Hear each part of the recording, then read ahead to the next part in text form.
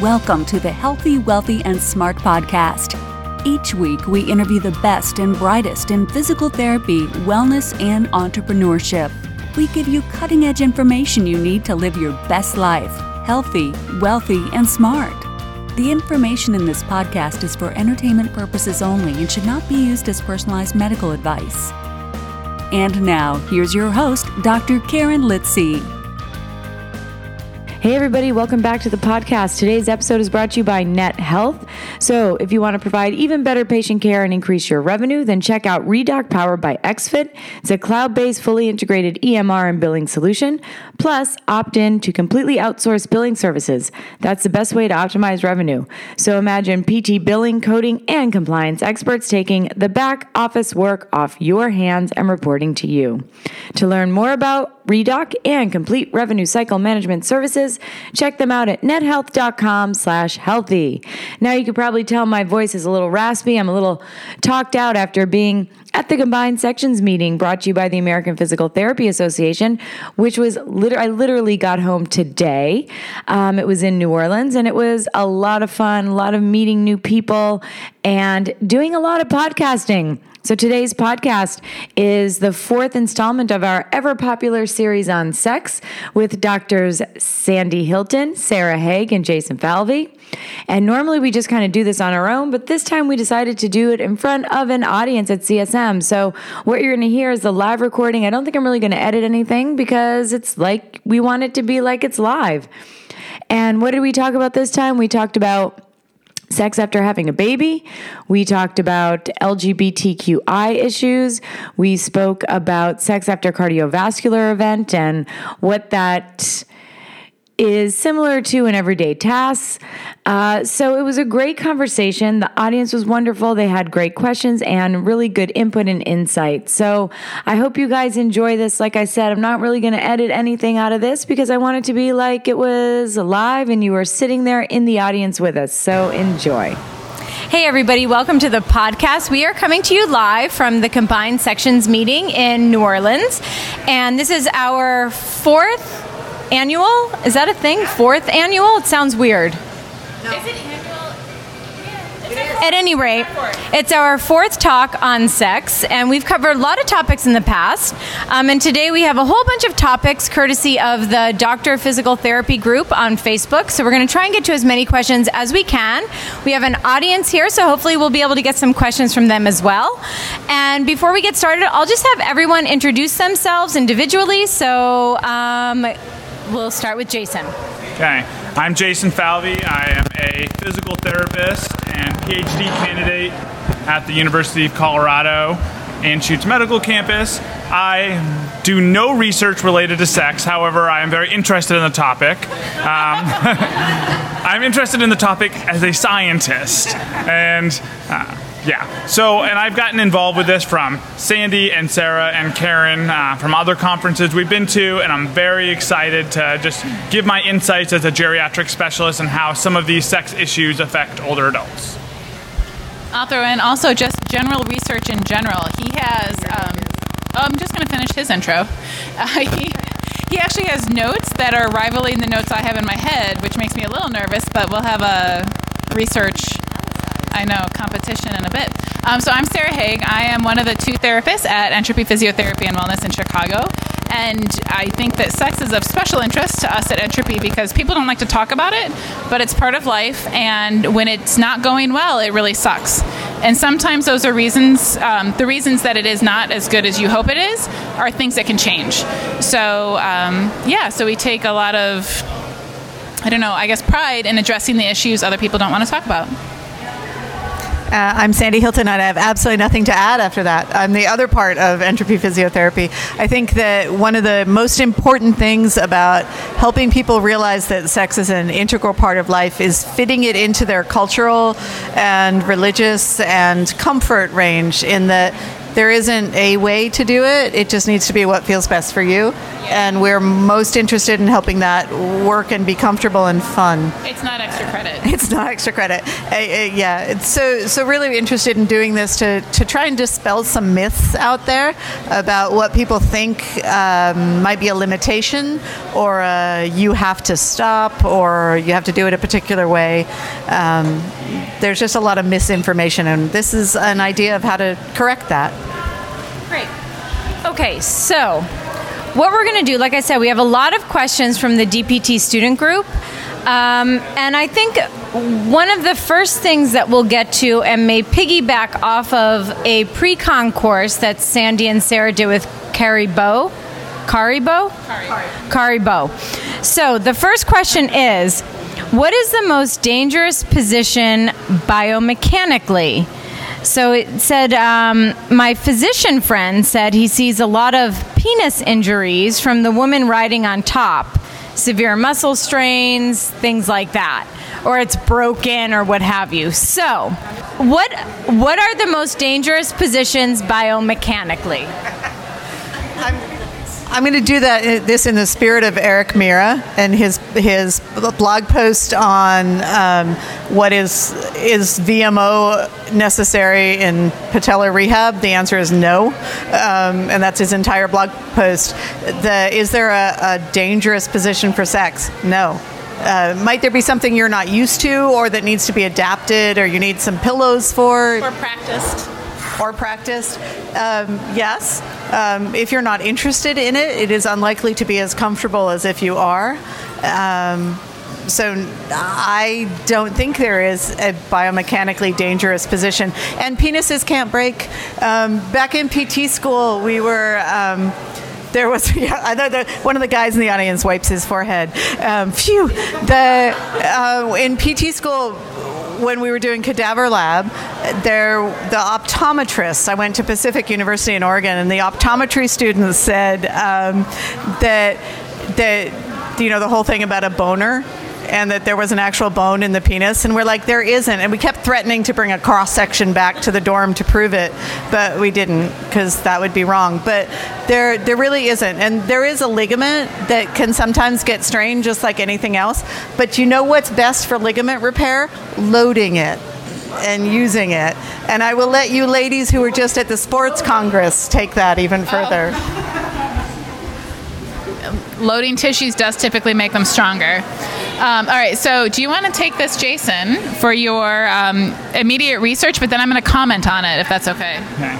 Sure. So there is a fair amount of research on this idea. They call it a penile fracture, but it's not actually considered a fracture. Sandy is absolutely correct. There's not a bone in there. Yes, it's very funny. You have to get your laughs out now. But there is some soft tissue injuries that can happen, and it can happen in a number of positions. There's actually some research that suggests that there's not really a positional preference as far as the injuries, but there's a fair number of severity differences as far as the doggy style position. There can be some, especially with very aggressive lateral movements of an erect penis, can be the more troublesome biomechanically. But other than that, there's really not a whole lot of biomechanical issues. And I read the research on PubMed. I'm reading an article right now that has a lot of awkward wording that I'm blushing just reading in my head. But yeah. I'm going to let Sarah comment on some of her observations as well. Well, just taking a look at the abstract that Jason's looking at, I'm not blushing quite so much. But it's funny because the question was originally that it's the woman on top that is more likely the situation. This study is showing that actually doggy style, so I'm assuming man doing most of the moving in that situation, is when it happens. So like talking about a penile fracture, so I think understanding what's happening during an erection and what might actually be breaking, it's kind of like a sharp bend, but nothing that can break. So there are tissues, and there's a lot of little rooms where the blood can flow in to make everything erect, and so that's what's getting bent. So it smarts, but it's not broken. It'll be okay. But I think do it again. Well, but again, I think honestly, so my advice as a pelvic floor therapist, if this was happening, if it happened once, I'd be like, don't you worry, get back on that horse and try again. But the other thing is to actually practice. So in almost every other part of physical therapy, we talk about graded exposure. We talk about starting slow. We would talk about practicing. We would talk about doing it by yourself if you're not comfortable, and then doing it in public or with a partner. No, I'm talking about in general the concept, not actually having sex in public. But this is a quote from another class that Sandy was teaching that I piped up in, is that the unfortunate thing with the penis is that it's attached to a person who has feelings. So if you're in a situation where practicing sex with another person who has feelings and emotions, it makes things challenging. So what I would recommend, is that what it recommends to... Oh no, that's a cause of fracture is actually masturbation. So be very careful if you're going to practice. No, don't be careful. Do what you do.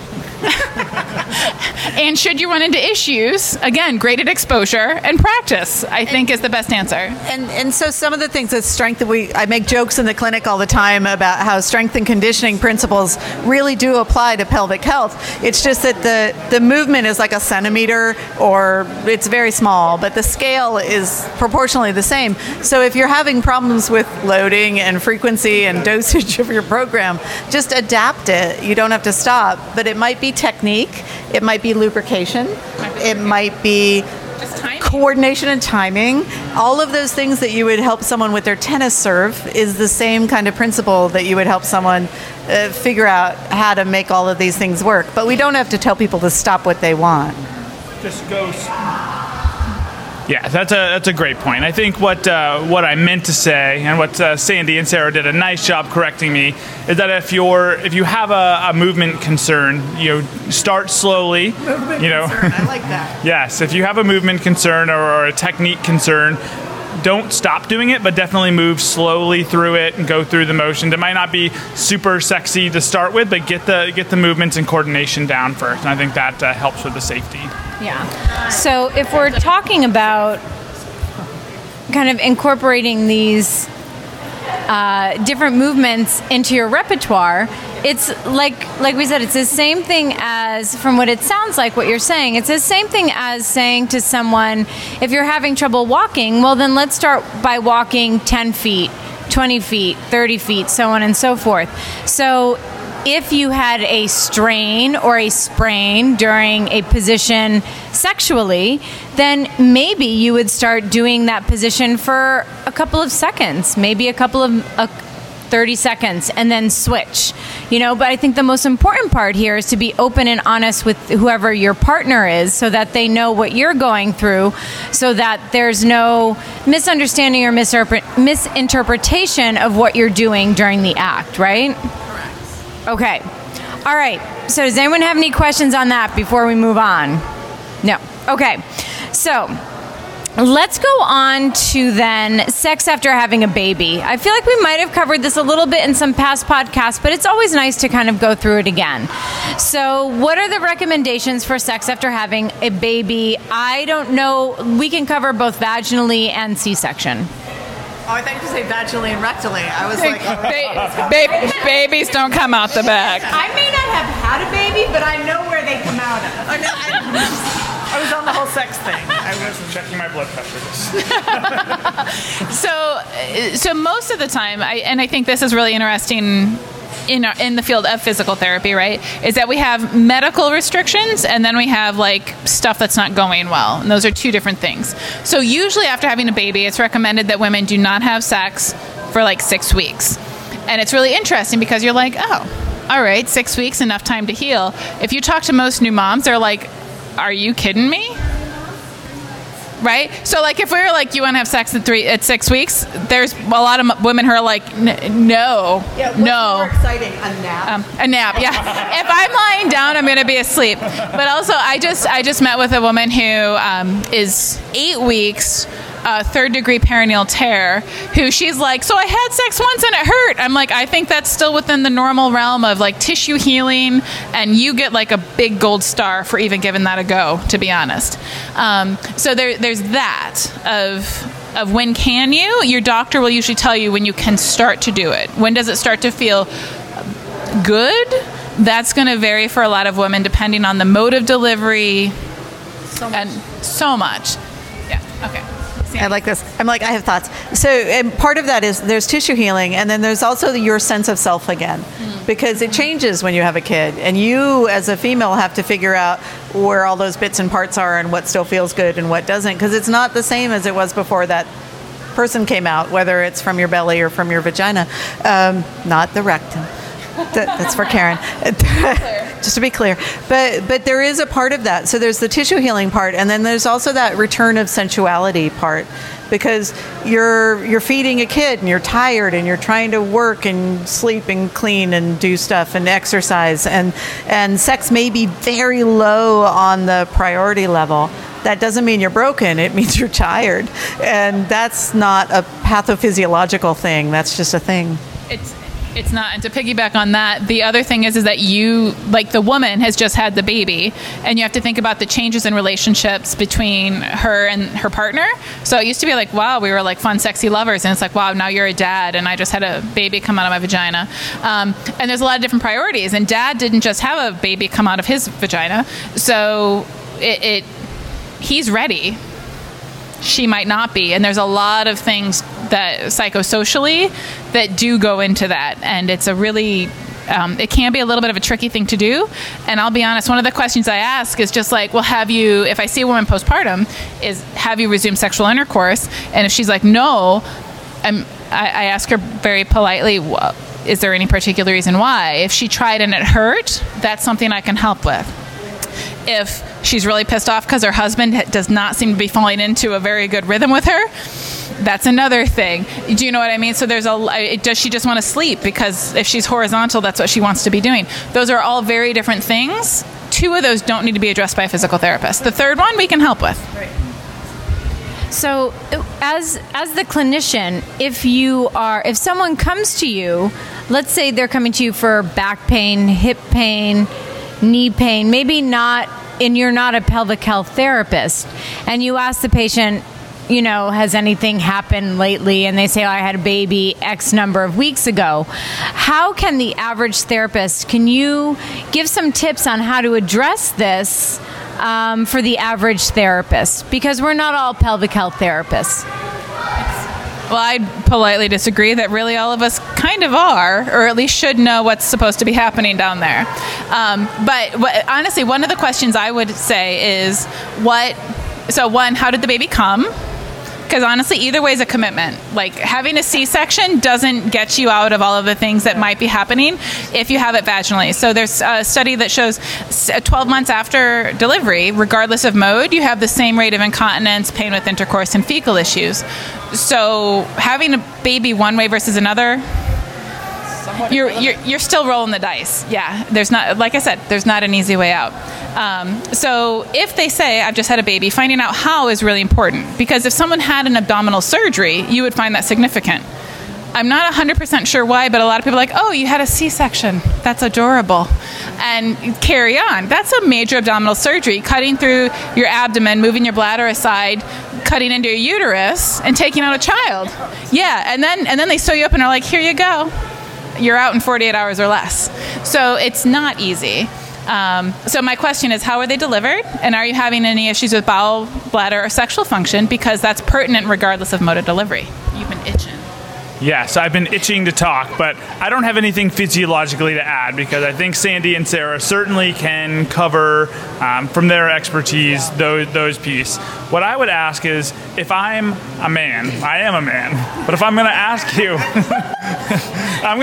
like, how do I best support my wife or partner who just had a baby, and if they're having pain with intercourse, what's my role? If I was coming to you and asking those questions, what would you tell me as a man if I was like, how do I support my wife's ability to get back into this behavior that she's really excited about, but it's painful or hurts?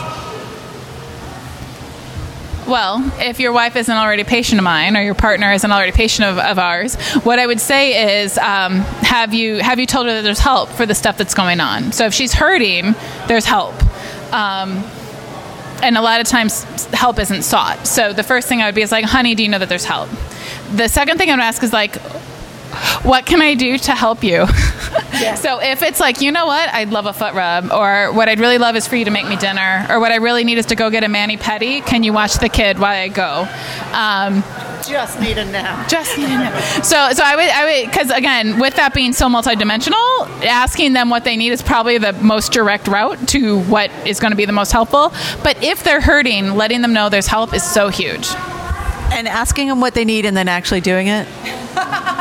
Point. Not just, hey, what do you need? Okay, cool. But there is so much, I think, and this is just from my own experience of having children, there's so much that goes with that, and your attention is so diverted into the child that if things don't feel good, your attention's diverted into the child. So a caring partner can really help you come back to yourself, and what do you need for yourself to find pleasure again could just be something that you've just even forgotten was a thing. And it can be really cool to say, how can I help you really just enjoy this? There's literature out there on sensate focus, which is how couples can resume a sensual experience without intercourse or penetration, of just becoming that sensual couple again that you were before some new little critter invaded the space. And you have to redefine that. And that can be a cool thing. It could just be, can we get a sitter and that takes the kid and we can sit here and just have dinner? That could be a fantastic step. So sometimes it's that rediscovery that might be a really good place to start. Do you want, if you want to? Just say who you are. My name is Natalie. I'm a pelvic health therapist that's in the audience, and I happen to have had a baby 3 months ago, so this is all very new to me. But I would just add, as far as the social or psychosocial piece that Sarah was touching on, this is probably also the first time where you're aware that if you're following safe sleep habits and all of that the doctor tells you probably have an infant in the room with you, which can be really awkward. You hear the baby like snore or something, and it's very disturbing and distracting. But anyway, I think that finding that quiet time, maybe get a sitter, like I think Sandy mentioned, is just super important, so that there's no distraction, and both partners feel like they're in a good mental state and like not in parent mode in that moment. Thank you. That's great. That's great. Thank you. Parent mode is a great thing because you're like, your radar's on, always listening for that noise, which is really not sexy. Did something squeak? What was that? Yeah, I think that's great. Thank you so much. Okay, so are we good with sex after a baby? We're totally good. Anybody have questions? I'm terrified, but I think We'll ignore that. Okay. Anyways. So, Foot rubs. The answer is next question. Next question. Addressing, and I think this is actually a really interesting question, because we all probably have patients with these concerns, but it's addressing physical and psychological concerns with patients with cardiovascular or pulmonary impairments. So I don't know if everyone has seen that movie with Jack Nicholson and Diane Keaton. What is it? Something's Gotta Give. Yep. Where he has a heart attack when he's with Diane Keaton's daughter, played by Amanda Peet. And so what he has to do is kind of get up a flight of stairs in order to leave the Hamptons, which, I mean... Not true. Wasn't that what it was? So he could have sex again. Oh, to have sex again, right. Yeah. So I think it's definitely something that a lot of us as physical therapists have to deal with, people with cardiovascular and pulmonary dysfunction. So let's talk about what are the concerns. All right, I will start with this one because it is actually relatively common in the geriatric population to have cardiovascular concerns. One of the most common cardiovascular conditions is heart failure. And it can be really concerning for a number of reasons. Some of the research suggests that there's 63% of people with heart failure have reduced sexual interest, and a lot of that is because they are scared, right? They are terrified of either they or their partner having some sort of cardiovascular symptom during sexual activity, which is a relatively high risk, but can be managed with the appropriate the appropriate medical attention. Okay, so I think it's really important to note that a lot of these concerns aren't all physiological. A lot of them are psychosocial, and I think we have to be aware of both. Symptoms during sexual activity might be shortness of breath. With heart failure, you have something called paroxysmal nocturnal dyspnea, which is when you get very short of breath laying in the supine position, right? Your heart gets overloaded and can't clear the additional fluid. Medications can affect sexual function, like beta blockers or other medications for cardiac conditions that are meant to keep your blood pressure down. They can also affect your arousal response. And then there's a psychosocial concern of being overprotected, right? Either you're the patient, I'm a man, I don't want my wife to have to take care of me and do all of these medical things for me, and then I have to turn around and think of her as a sexual partner, right? It's a very hard transition for people to transition from caregiver to lover, and especially as you get older, a lot of times those roles become reversed, and you're a lot less of a lover and a lot more of a caregiver, and it doesn't necessarily have to be like that. So figuring out how we can empower people and teach them to relax and be confident with these things, in my opinion, is a big part. Inspired by Jason and how researchy he is. So I gave a talk 3 years ago, on sex and cardiovascular disease. So obviously for a man, cardiovascular disease impacts sexual function in a lot of ways, one making it perhaps not possible. So some of the smallest blood vessels in our body, well, in a man's body, most of us are women here, the smallest blood vessels in your two bodies are in your kidneys, but also in your penis. So if you start to have narrowing of your blood vessels, right, if they can't fill up with blood, there's no erection. So actually erectile dysfunction, if you're, I'm trying to remember the exact thing, so forgive me if I misquote, but if you're having experience of erectile dysfunction, you're within 5 years, perhaps, of your first myocardial event. So if you're having erectile dysfunction and you're 40 years old, there's a lot of different reasons why that might be happening, but it's possible it's a cardiovascular issue that should be addressed so you don't drop dead 5 years from then. So that's one thing. So it's important to look at all the factors. I'm not saying that every man with erectile dysfunction who's under 45 has a heart issue or a cardiovascular issue, but it doesn't hurt to check. So is that a question that you would ask someone? I would, actually. And so if someone comes to me, at actually of any age, with erectile dysfunction, and that's one of their concerns, I ask them if they've seen a cardiologist. Because if the answer is no, I'd say check that. Urologist and cardiologist. Yep. Rule out the medical stuff that isn't going to change with us. Yeah, for sure. And the reason for that, it's like some people will say, PT and we can do PT first and we're this. Those conditions are medical conditions that have necessity. It's an automatic out, and that has to be cleared before we treat them. That's non-negotiable. Non-negotiable. Now we're going to get more sciencey than I usually get at my job because I don't do tons of cardiac rehab. So we're going to talk METs. So talk what? METs. METs. Metabolic equivalents. Did I just make you happy? Just a little bit. All right. Do you want to? My stuff. How's your blood flow? Well, hopefully. So. I lost my place. Okay, so sexual activity pre-orgasm is 2 to 3 METs. What's that equivalent in like household chores, Jason? Oh, that would be sweeping a floor. Men, you should really be doing that a lot more. That probably helps you with your getting to the higher MET activities, wink, wink, so. Yeah, for sure. And then orgasmic activity is 3 to 4 METs. So it's funny, during this talk, I actually did the Jack Nicholson looking at the stairs going like, I'm going to make it up these fucking stairs. You can take that part out. explicit. But what's really funny is when I gave this talk, I actually had a cardiac specialist giving it with me, thank goodness, because I'm not a cardiac expert. And she's like, actually, what you would need to do is to be able to run up like 3 flights of stairs in like 3 minutes. So you can drag your ass up every one of those steps. It does not mean you get to have sex if you've had a cardiac event. You need to be fit up and down those stairs.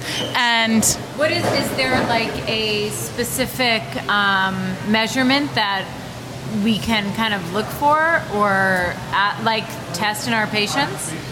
That's actually, I would look, if they can't sweep the floor for a lot of reasons, they don't get to have sex. Is what I would say. But how about like 3 to 4 Mets? What would that be equal to? 3 to 4 Mets, you'd be starting to think about things like raking, shoveling snow, light snow. You'd be thinking about things like very fast walking, 5 miles per hour on a treadmill for extended periods. Yeah, so just thinking about those things as your goal. Well, you can have the goal, but then these are things that would indicate you might be ready to meet that goal. There's so many jokes. I can't even figure out where to go here. But so basically, if you're concerned about your spouse or your partner that's a male and their ability to have sex, then you could screen them by saying, sweep the floor, shovel the driveway, take the dog for a nice long walk. And if they're not able to do those things, then it is not in their best interest to have sex. Wait, we have a question. But does that also pertain to women as well? So we're talking about men with cardiovascular events, but women can have a cardiovascular event. Do you want me to answer that first, and then you can ask your question? Okay, go ahead. Say who you are. My name is Dan from Utah, and I have a patient who is in his late 90s, and recently, just because of increased fall risk, has been put into a assisted care facility, and I've seen him on an outpatient basis, who has a little bit of mild dementia, but has been sexually active, well into his 90s. In fact, to the point that his biggest frustration with being in this facility was that the bed was a hospital bed, and he didn't think that was going to be big enough for he and his girlfriend. So. And bless his heart that with the dementia, he whether or not that was ever going to happen or not was debatable. But the concern was that, and he's on no meds at all. So, and pretty healthy for late 90s. And part of that was probably a compliance issue, but part of it is his age and doctors feeling like at this point, whatever's working or not working, we'll just let things happen. But he was asking about Viagra, and so I was kind of at a loss because I thought, okay, on so many levels this guy is a unicorn, and trying to figure out how to even address this, having a lot of new conversations for me. So I mean, is that still somebody even in that circumstance that you guys would recommend medically screening, or at that point, I mean, how do you counsel a guy like that? I can answer with medical. So medical, if he doesn't have cardiovascular concerns, and if you mentioned Viagra, does he need it? He wants it. Those are two different things. But ultimately, I would say that's a medical thing that he can discuss with his doctor. The fact that he has some sort of dementia. Jason actually had a beautiful thing on consent and nursing homes and sex, which I'm going to let him handle. Yeah, the idea of dementia being a absolute exclusion for sex is a little bit concerning, and a lot of nursing homes have that kind of sort of blanket issue. I think there's a lot to be said for the health of sexual activity in somebody with dementia, and especially if they're in a protected environment, which sounds like your patient certainly was. So as far as setting up the environment for success, so to speak, for him, I mean, I think I think there's a lot that can be done that's very appropriate to facilitate that activity without crossing any ethical boundaries, for sure. Yeah, good answer. Yeah, well done. Did that answer? Okay, so also you do have a unicorn. Yeah. Please. So, if we can just, oh yeah, go ahead. Which I might have said on one of the previous podcasts, but I ask all of my patients if they're sexually active, and if they say yes, then is it fine? Then that's not a thing. But if they say no, then I follow up with that is that for, is it not a problem, or are you not interested, or do you have any problems with it, or anything? The oldest person was a lady that was 96 that said that she was having problems still finding partners. And I completely lost my clinical thing and put my clipboard down and just laughed and said, "You're my new hero." But that is the oldest so far, is a lady that's still sexually active. Just hard to find people still interested at her age, which I think is great. Yeah, please don't make assumptions about sexual activities or preferences. Full stop. And I hate to break up the flow here, but I do need to take a quick 30-second break to hear from our sponsors, NetHealth. PTs, what do you hope to accomplish in 2018? I bet providing even better patient care and increasing revenue are top on the list. First, expand your visit capacity. Then get paid for your services, ramp up patient engagement, and eliminate worries about documentation and compliance. The good news is there's one solution that brings it all to the table. ReDoc, powered by XFIT, is a cloud-based, fully integrated EMR and billing solution.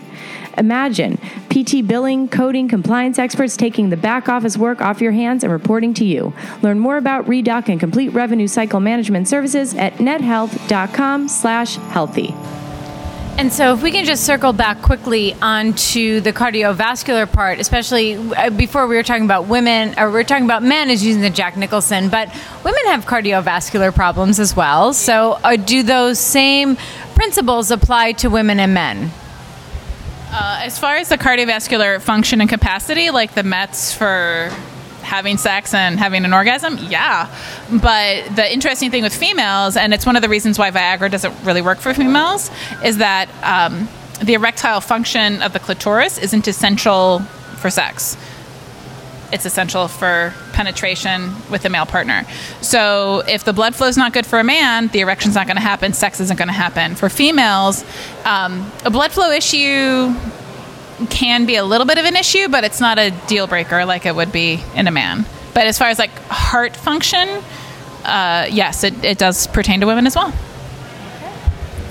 Yeah, and I think for women, it's this idea of being disempowered is also very important to acknowledge. I think there's a lot to be said for males taking care of women. Women, especially in the older adult generation, were typically the maintainers of the household, did a lot of things, and so a man sweep those floors, and a man having to take over those functions for her and kind of take away the autonomy for sex or be a little bit overprotective. Sometimes that can be really sexually challenging. Feeling like you're being taken care of by somebody else who isn't acting like a sexual partner. I think that can be concerning. Oh, you want to? And then I got stuff. You don't say it. Well, we might. Sometimes it's scary, Sarah, and I say the same things. So to bring this into the LGBTQ human population, partner stuff, and I try and be very careful when I say that about spouse or partner, because the variety of partnerings are still significant in this conversation. So cardiac conditions regardless,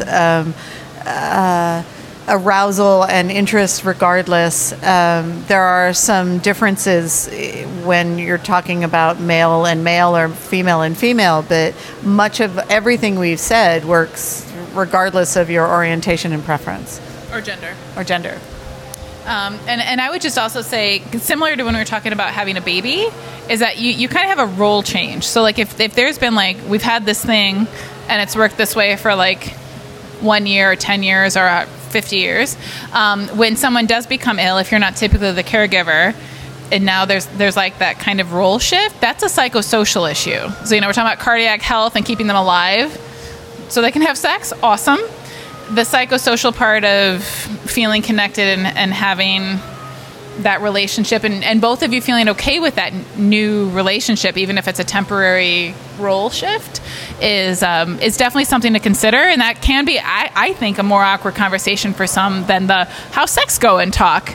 They can be like, it's fine. But to have that moment to really reflect on why things are the way they are and why you're feeling the way you're feeling starts to be harder. But luckily, if you don't feel too comfortable, there are a lot of really great other types of therapists and counselors who can help you with that. Okay, so Sandy, I'm glad you kind of touched on LGBTQI. So what I'd like to talk about, and this was an interesting question from the student group, was for transgender individuals. What kind of challenges may be faced due to the changes with the use of hormone replacement therapy that therapists need to consider, and also for those undergoing transgender surgeries? I mean, this is kind of a whole new world, right? So what can therapists do to kind of help bridge the gap for some of those people? I'll take that and start with saying I am not an expert in this. But see, even UC, so Uchenna Osai, fantastic resource. Meryl Alapado, fantastic resource. Rena, whose last name I can't remember, in Chicago, she's a fantastic resource. But what we all will say is that there is no evidence for what we're saying. So take this on we don't have good data. UC just told me today she's thinking of doing a PhD, which would be fantastic because we need really good information. So can you say her full name? Uchenna Osai, and you can find her under UC Logic on Instagram, and please do if you're interested in anything about sex and sensuality. She is totally the bomb. It's great, but the thing is that when you're in the process of the transgender process, I said that awkwardly, things are shifting. And this sounds so like both intuitively obvious, but yet needs to be said, is that you came as a human with sensory nerve fibers and pleasure in a place, and then you undergo a process and hormone things and surgery that shifts where your pleasure and your sensation is. So you have a journey of rediscovery of that after the surgery. There still is not enough information on outcomes and likelihood and all of those things. It's still too new. But what seems to be happening is that people fight really hard for this to happen. There doesn't seem to be a lot of pain associated with it. It's more of a rediscovering what works well for you. And that can be framed in an exceptionally positive way. It doesn't need to be pathologized. And I hope that as this emerges, that it's done in that, like, hey, let's find where the good parts are instead of where are your problems. Because that shift in focus is really important. I had one patient that she was fantastic, and her and her partner, they were partners before she transitioned. They were partners after she transitioned. She had this pain thing that just wouldn't go away. But she said it best. We were working and she couldn't figure out what felt good. And it was one of those moments of inspiration where I said, it's like you went on vacation, and while you were gone, someone redid your kitchen. And you came home and you didn't really know, and you tried to put your coffee in the microwave, but you put it in the freezer because you weren't really sure where things were. So they went, and her partner went and found all the pleasure spots, and then everything was fine. But that's an N of one, and I don't have much more data than that. Also, best homework ever. Really? Go find your pleasure spots. Yeah. And I 100% agree with what Sandy and Sarah have said, as far as, let's not stigmatize or medicalize this. But what I do want to say is that if patients are getting hormone therapy, there are things that you should be aware of as physical therapists. And so if you are a man transferring to women, I don't know what the transitioning. I want to make sure I get this terminology right. If you are transitioning to being a woman, you're typically going to be getting estrogen. And if you're getting estrogen, those of you who take birth control know there is some risks associated with estrogen birth control, especially blood clots and cardiovascular things. Yeah. So blood clots are probably the biggest huge risk, especially and if you're dealing with older patients, that risk is going to be substantially higher. And there's also risk for women getting testosterone. They're a little less explicit and a little more nuanced, but certainly things that you'd want to be aware of that are associated with testosterone, including cardiovascular events. So there's a lot of more cardiovascular symptoms, especially cholesterol issues and other metabolic risk factors. So certainly something to be aware of. Basically men are less healthy than women. That's basically what I'm going to conclude here. But definitely be yes. Be more concerned about that. Okay, so does anyone here have any questions? So we're going to kind of open it up a little bit. We've got a little bit of, let's say we've got like 10 minutes or so for questions. So does anyone have any questions? I know some of you are pelvic health therapists, some are not. Yeah, so just say your name, where you're from, what you do. And what's your question? So I'm Christina, and I am a third-year physical therapy student, but I'm interested in pelvic health. Right now I'm working in an outpatient physical therapy office in Georgia. And I'm very interested in pelvic health, and I have no problems asking questions, but I work with a lot of people who, if I weren't there, it would never get brought up. And so my question is, what would you suggest to people to empower them as therapists to ask questions, especially if you are working with maybe a geriatric population in the South who are not super comfortable talking about it? What questions would you ask, and how would you read that situation to figure out what questions to ask? I've been there.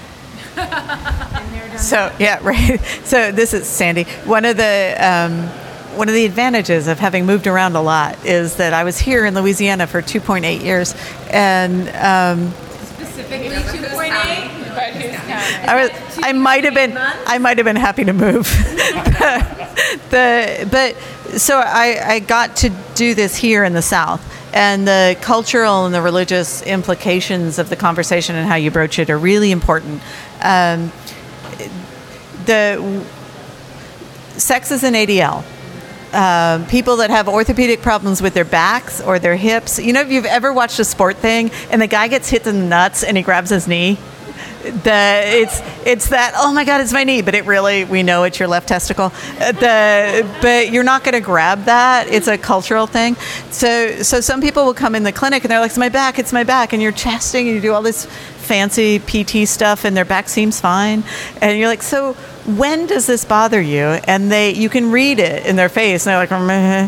And so you kind of have to pull it out. It's like, during the day? No, I'm fine during the day. Is it at night? It's like playing 20 questions with your patients, and you just sort of find a way to get to it. So you'll pick it up.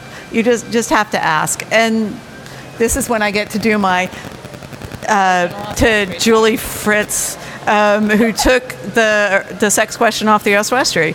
The original oswestry has a sex question as it's one of the red flags. If sex is painful, that is never normal.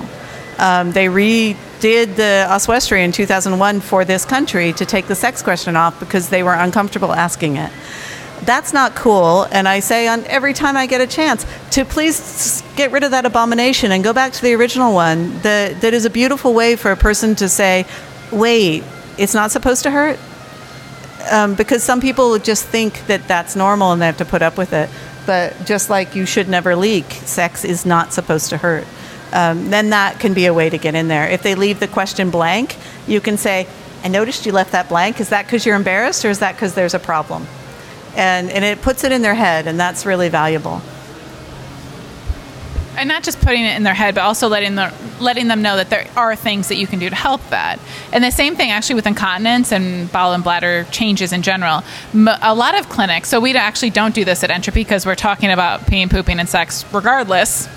But at my old job, there was actually like any changes in like feeling in your legs and any bowel or bladder changes. It's a red flag that when people circle yes to just that one, it doesn't mean you need to send them for an MRI or back to their doctor because they have cancer. What you need to do is go, I saw you circled yes.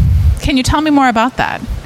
And a lot of times it is about, my bladder's changed. And there's some really simple questions like, how long has that been going on?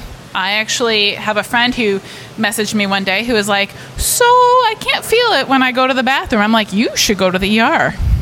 Don't panic, but you should definitely go to the ER. But other people, they're like, yeah, since my kid was born. And you're like, how old's your kid? They're like 17. And you're like, this is not an emergent issue. Let's talk about this. Or, I feel really awkward talking about this. I'm going to send you to Sandy. Because in case you're wondering, there is help for that. And I think when it comes to sexual dysfunction and bowel and bladder dysfunction, a lot of people don't know what's normal. And I think even when people aren't happy with the function, which is really the key that they need to get help, they don't know that there's help. So, if your doctor goes, are you peeing your pants? Are you going to say yes, even if you are? Not in the 4 minutes you get to see them. And we normalize light bladder leakage, but you would not normalize light roof leakage. You'd get your roof fixed. There's not a little pretty bucket that you want to use. You want to get that problem fixed. Well, and to be fair, it is actually, I would say, predominantly female issue with just going like, well, my mom had it, my friends have it, I have it, no big deal. I will tell you, the men I see who are incontinent, this is unacceptable. Like, they are willing to go to lengths you would not believe to not be leaking urine. But women, we have normalized it. So again, just dropping that little hint that if you want to talk about it, there's actually a lot of stuff that we can do to help you and maybe actually make it go away. The last day, Sandy and I were both in the pre-conference with Kari Bo talking about, she's probably I would say the predominant researcher in incontinence and pelvic health. And it was an amazing talk because she just was like, here's what we know, here's what we don't. When it comes to physical therapy, we don't have a lot of really great evidence for what we do for our interventions, but we do for incontinence. We do for urinary incontinence, yet we don't teach it in schools and we don't do it regularly, which is a shame. Yeah, and I'll add before we take our next question here, I mean, one of the things about adding a question like this to like an intake form, think about for your older adult patients, sexual activity might be the most intensive physical activity that they participate in, right? That might get their heart rate up more than anything else that they do, right? Population health. Yeah, so if you're screening for cardiovascular issues, one of the best ways to do that is asking a question about sex, especially for your older adult patients, because if they have shortness of breath or chest pain during sex, or they can't participate in sexual activity because of fatigue, like that's a huge red flag to me for screening for cardiovascular issues, because, your older adult patients aren't running regularly. They're not necessarily. What do you consider older adult? Substantially older than Sandy, So statistically, older adults over 65 don't run, okay, as much as the rest of the population, and participate in what we would consider vigorous physical activity, which sexual activity typically falls underneath. So if you want it in for your clinic to say, hey, look, we need to make sure we catch these people with cardiovascular disease. I don't want somebody to have a heart attack while they're in therapy. Add a sex question, and then that's a good way to scare them into adding it in, and I think then you can start delving into some of the conversations that Sandy and Sarah have done, or encourage your colleagues to refer them to you if they have sexual concerns, to make sure that they have somebody to vent to. All right, so we're going to ask another follow-up question. Karen sipped away for a second, but I'm going to participate. Hi, everyone. I'm Meg Cochran. I'm currently practicing in North Mississippi. So I wanted to comment on practicing in a southern state and then follow up with a question. I am a new grad. I'm an early professional. So I just graduated in May, and I started my own pelvic health department in North Mississippi. So the biggest help that I had as a new grad in an area where people really have no idea what pelvic health is and that it's even an option is I did a lot of in-services with my colleagues and then clinics around the area, which I found very helpful because there are a lot of physical therapists that have no idea what pelvic health physical therapists do. And so when I gave those couple of in-services, I started to get a lot more appropriate referrals, and people were actually talking about it, and it was very encouraging for the patients too. It was for me and for the patients, because when they ended up coming to me, they were so encouraged. And by the time we sit down and we talk, they are like, oh my goodness, I'm so happy that someone is doing this. We do have times of embarrassment, but most of the time they're really happy to talk about it. So I've had a lot of positive experiences in the South. If it's an issue, like they were saying, most of the time people really want to talk about it, especially if you're like, hey, we may have a solution. But I did want to ask, is there a resource that y'all have for physical therapists to bring up the conversation? When I was a student, I have 3 other classmates that were interested in pelvic health, and we came up with a diagram for our classmates that are like, if you have a patient that has this, you can ask this. And if they say yes or no, kind of dispersing from there. So is there a resource that you have for other physical therapists to make the conversation easier? Thank you for those questions. I just want to give a quick shout out to Meg, because she also was the winner of the Women in PT scholarship last year. So she came to the Women in PT Summit and she won that through the section on women's health. So just want to give a quick shout out there. The original Oswestry. Also, I shout out to the home health section. I worked with them to make basically a decision tree for incontinence. So, original Oswestry for the sex question. You want to talk about incontinence? There's a decision tree. Just, is this happening? Yes or no. But where is that? On the home health section website. It's free if you're a member. No, it's free. It's just free, full stop. Excellent. If not, I could have sent you a copy. But yeah, so it just kind of takes you through like, oh, is this happening? Oh, we can try. And it actually will take you through some interventions you can try, because contrary to popular belief, not every incontinence patient needs to do 100 million Kegels. They can be super helpful. However, it's not the answer for everyone. Figuring out the type of incontinence they have is really the first step to help them. So does anyone else have any other questions? Because if you do, now's the time. No one? Was that like a glasses check or? Yeah. Just say, come on over. Just say, just your name and where you practice and what your question is. Great. My name is Amy Wagner, and I practice and work in San Antonio, Texas. And I do have a question about returning to sexual activity after having a baby. Anything specific? What's specific? I would say just the physical activity, as well as addressing kind of the psychosocial elements, because having a baby, of course, takes a toll on the body physically, but there's a lot of other, becoming a new mom and the role change as well. Go ahead. All right. We touched on it earlier, but we'll give it. Yeah, we did touch on it earlier, but really, like, once you get past that medical clearance of like 6 weeks. Again, I was like, if you're going at it at 6 weeks, like gold star to you, that's like when it's medically safe, not necessarily when it's going to be amazing. The other thing to consider is usually once you're cleared to have sex is you have a 6-week-old baby at the least. You could have like a 3-year-old and a 7-year-old. And those are all complicating factors for sure. I think it's fair for children. Complicating factors. Variables, Anyway, obviously Jason likes dogs more than children. But so the short thing is, once you're medically cleared and you return to sexual intercourse, if it's not everything you hoped for, to consider what the largest contributing factors may be. Obviously, bringing a child into the world, regardless of the method, is a thing. It's a situation. So tissues are still healing. There's stuff that's different, and it can feel better later, but also sometimes you need a little bit of help to kind of reclaim it and have that feel better. But then also there's the psychosocial bits of, well, and I said this before, like, hey, we used to be like super fun lovers, and now like you're dad and I'm mom, and this is weird. Or if it's the third one, you're like, seriously, I just want a nap. So working out what you think the largest contributing factor is, and taking a good hard look at that first, and then kind of trying to tease out to what you can do, depending on the number of people involved, and what you're willing to do in the time that you have.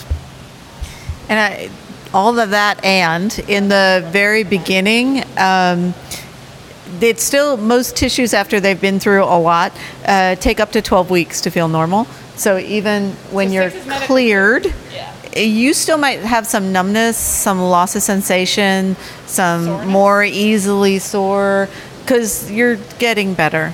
It's been equated to running a marathon and needing to do that taper and then build back up.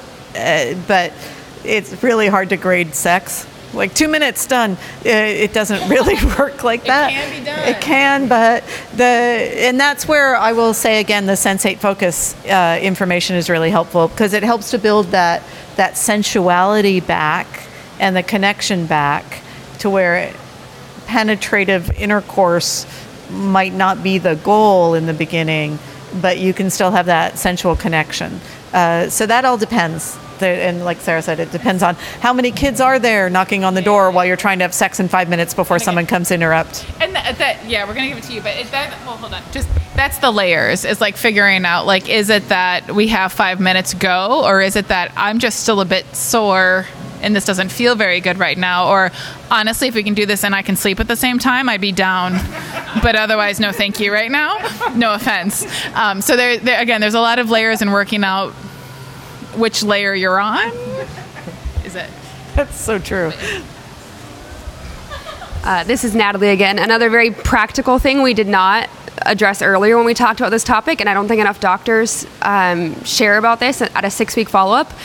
I hear from patients semi-often that they just feel a lot of discomfort from vaginal dryness. So if they're breastfeeding, that's another huge thing that you can address. Yes, it does. So encouraging foreplay to get arousal fluid from the Bartholin's glands, that can help. And then maybe using lubricant if you're still having that vaginal dryness. Thank you. Does anyone else have any other questions? Because if not, we'll kind of wrap things up. And what I'll ask, does anyone have it? I want to no? We're good? Okay. So what I'd like the three of you to do is maybe just if you can give 1 or 2 takeaways that you'd like people to get from this conversation, what would they be? So what I'll say is all of this conversation has really centered on, how to make sex a little bit more pleasurable in a lot of circumstances, whether it's psychosocial support, whether or not it's, reassuring people that it's not dangerous, or whether it's taking, the discomfort and concerns of women after having a baby and figuring out how to make sure that those concerns are allayed by both their partner, whoever that might be, and their medical professional, right? So what I want to say is that from a male perspective, ask questions, right? Ask questions to your partner. And if you're an older adult and acting as a caregiver for somebody with a medical condition that might make sex difficult, do the same thing. Go to medical appointments. Ask questions. Don't guess, right? Get help when you need, and know that there's lots of resources available for you to make sure that sex is both a pleasurable and safe activity for you. Should always be safe, You should really take a little bit of time and reflect on why don't I want to talk about this, especially if your patient has had the guts to bring up the fact that sex is not everything they want it to be. Because I get messages all the time from people who are like, I got a sex question, and it's that kneeling hurts during sex. I'm like, that's kneeling. That's not my problem. It's something any physical therapist should be able to address. So, but understanding what's important to the patient and understanding that if you're not comfortable talking about it, to please refer them on, to let them know there is help, because we do want to keep them safe and healthy. But also, honestly, as long as we're on this earth, it's not about just staying alive. It's about enjoying pretty much every second you can manage, in between all the stuff you have to do to pay the bills. So, to really focus on what the patient's goal is, and if it's sex, that's your job, is to help get them back to where they want to be. Yeah, whether it's running a 10K or being able to enjoy having an orgasm, right? My clinical pearl would be to seek pleasure. Help your patients not only just avoid pain, but to actually seek pleasure. Great. Yeah, no, 1 or 2. That's all we needed. All right. So thank you to Sandy and to Sarah and Jason for installment number 4 of our Sex Talk. And thank you to all of you for being the audience and asking great questions and being here. So give yourself a big round of applause. So thank you so much. Yes, it is actually a little more fun than us doing like a drunken podcast at Disneyland well, although that was actually pretty fun. It's all good. So thank you. Sex is more fun with an audience, yes. And on that note, thank you everyone for coming and thank you all for listening. Have a great night and stay healthy, wealthy, and smart.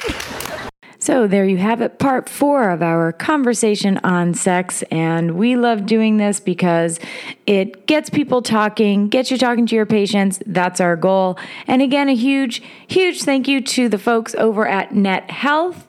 So again, if you're interested in Redoc powered by XFit, it can help expand your visit capacity, get paid for your services, ramp up your patient engagement, and eliminate worries about documentation and compliance. Please check out these wonderful people, and they really are great people, over at nethealth.com/healthy. And thanks for listening. Thank you for listening, and please subscribe to the podcast at podcast.healthywealthysmart.com. And don't forget to follow us on social media.